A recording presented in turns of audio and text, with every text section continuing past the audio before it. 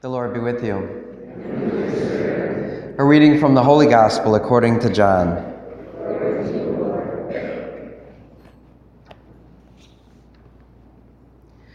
When the crowd saw that neither Jesus nor his disciples were there, they themselves got into boats and came to Capernaum looking for Jesus.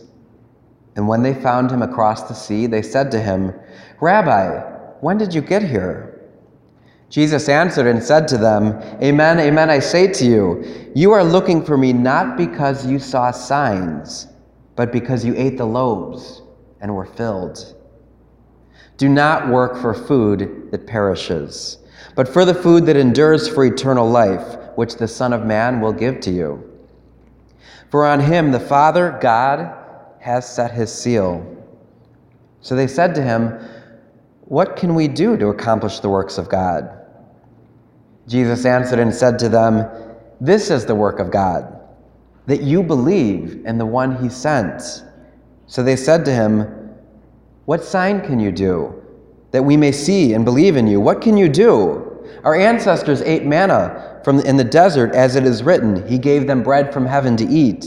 So Jesus said to them, "Amen, amen, I say to you, it was not Moses who gave them the bread from heaven. My Father gives you the true bread from heaven. For the bread of God is that which comes down from heaven and gives life to the world." So they said to him, "Sir, give us this bread always." Jesus said to them, "I am the bread of life. Whoever comes to me will never hunger, and whoever believes in me will never thirst." The Gospel of the Lord.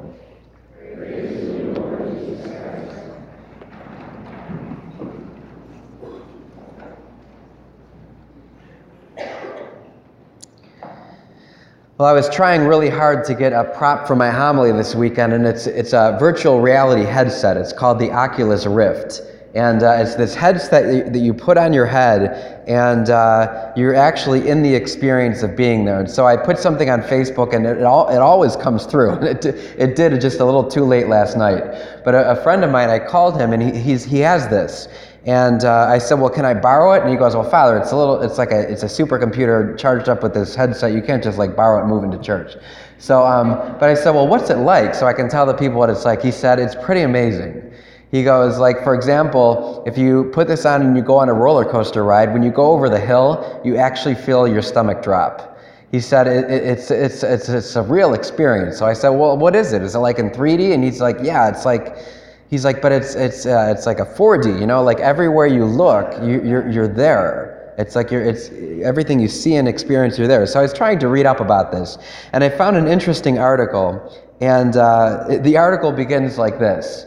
You might want to sit down for this one. And this is him telling the story. "I recline in my office chair, and a moment later, after whizzing through a space-time tunnel that looks like a tornado made of pure light, I find myself sitting on a beach in Hawaii." They had me at this part. "The colors are vivid, rich, sunlight dappled. The sound of waves echoes in my ears. Palms sway in the wind, and the wide ocean sparkles to the horizon. I am alone. I feel an immediate sense of calm. It's uncanny, but I would swear my skin is growing warm in the sunlight, and faint breeze is carrying a mist off the air. My heartbeat begins to slow.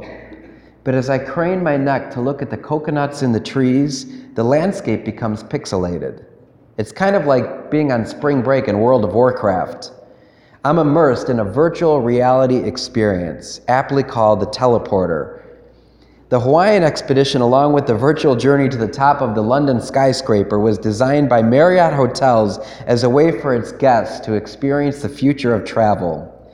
The founder says, as he helps me lift off the headset, the Oculus VR Rift, "It's then that I realized the ocean spray was actually just beads of sweat that collected around my forehead, around the edges of the mask. It's as close as you can get to a real-life experience," he says. "It will be cheap. It will be safe, hassle-free travel. Think of all the trauma involved in travel, the fossil fuels that are spent, the germs that you get on a plane, the money it costs, the amount of time it takes to travel somewhere. The founding director at Stanford University says VR allows you to travel when you want to and not when you have to. Forget TSA pat-downs, jet lag, long lines of the luggage, bewildering menus, lumpy mattresses, predatory locals, all of which actually make travel such a drag. The Oculus Rift never runs out of space in its overhead bins. This is how tech people tend to talk. They talk with total confidence. Every new tool is going to change the face of the world, and we're going to experience things that we never have before. And yet research suggests that this virtual reality does offer some benefits. So they did a study in workers, and it was a study conducted by the University of Melbourne in Australia. So what they did is they did these 40-second long micro breaks for people at work. And they would put this virtual reality headset on them, and it actually increased the workers' ability to focus on their task at hand. And so they have this new idea that now that if they put suites in offices, people will never need to go on vacation. I don't know if that's going to be true for me. Marriott is considering incorporating these VR suites into their hotel rooms. So what they want to do is better advertise their properties, but also allow people in-room entertainment, so they don't even have to leave their rooms. And I hope this doesn't go into the adult entertainment as well. So as the prospect of virtual travel, my whirlwind of tour of pixelated destinations leaves me pining for a glorious inconvenience of a delayed flight or a malfunctioned hotel thermostat. No matter how seamless 3D scanning a virtual vacation will never manage to replicate the greatest thing about going somewhere: serendipity. The truth is, virtual reality will never take us to what reality can. And Jesus says in the gospel today, "I am the true bread that came down from heaven. I am the real presence." So he says, "Amen, amen, I say to you, you came looking for me not because you saw signs, but because you ate the loaves and were filled." You ate the loaves and were filled. What brings you to this reality every Sunday? Why do you come here on Sunday? What brings you to Mass Sunday after Sunday? Do you experience Jesus truly as the true bread that came down from heaven? And the truth is, are you willing to experience reality on God's terms? Virtual reality is an escape, but the truth is, just like any journey, the journey to heaven oftentimes is accompanied by difficulties, inconveniences, frustrations, the trip not going on as we expected it to, life's disappointments. All that comes with the journey and travel comes with our travel to heaven. But like all journeys, there are wonderful graces. There's wonderful experiences that we could have never anticipated, those serendipitous moments where we would discover something that no one else has discovered before. In the latest encyclical by Pope Francis, Laudato Si', he talks about the wonder of creation, the wonder of being able to experience creation as God intends us. And he talks about the sacraments. So especially the Eucharist today. The sacraments are a privileged way in which nature is taken up by God to become a means of mediating supernatural life. So through our worship of God, we are invited to embrace the world on a different plane, on a different reality. Water, oil, fire, and colors are taken up in all their symbolic power and incorporated into this act of praise. The hand that blesses us is God's instrument, God's love, and the reflection of our closeness with Jesus Christ and the journey that we are on together. And so for all of us, as we think about experiencing reality and life as it truly is, with its pitfalls, but also with its graces, I want to end with a poem, and it's by a Jesuit theologian and poet, Pierre Desjardins is his name. But the poem is this. It's called Patient Trust. So I want you to think about this. Whatever is going on in your life journey right now, this is what happens when we trust in the reality of God present in the Eucharist. Above all, trust in the slow work of God. We are quite naturally impatient in everything, to reach the end without delay. We should like to skip the immediate stages. We are impatient of being on the way to something unknown, something new. And yet, it is the law of all progress that it is made by passing through some stage of instability, and that it may take a very long time. And so I think it is with you. Your ideas mature gradually. Let them grow. Let them shape themselves without undue haste. Don't try to force them on, as though you could be today what in time will make of you tomorrow.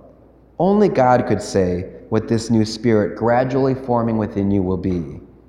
Give our Lord the benefit of believing that it is His hand leading you, and accept the anxiety of feeling yourself in suspense and incomplete. On a virtual vacation, everything is bitmapped. Everything is programmed. The programmer is your tour guide, and you can never stray from the group. You can't say you discovered this tiny little restaurant or met these amazing people on the street or saw this impromptu concert. The truth is, for all its bells and whistles, virtual reality is more like a postcard than a journey. It flattens what should be a multi-sensory voyage in a shallow facsimile. Albert Skip Rizzo, a psychologist who launched a VR lab back at USC in 1996, said this: "People are always going to go and want to go in the flesh." A scientist said this. People are always going to want to experience things in the flesh. You don't have the feel of the sand, the sun shining on you, all those tactile senses. And it's true with us too. We want and need to experience God in the flesh. We need to be fed by the true bread that comes down from heaven. And so if you're one of those early adopters that can't wait to lay on a virtual beach, go right ahead. It just means there's going to be more space in the sand for those of us who prefer the real thing.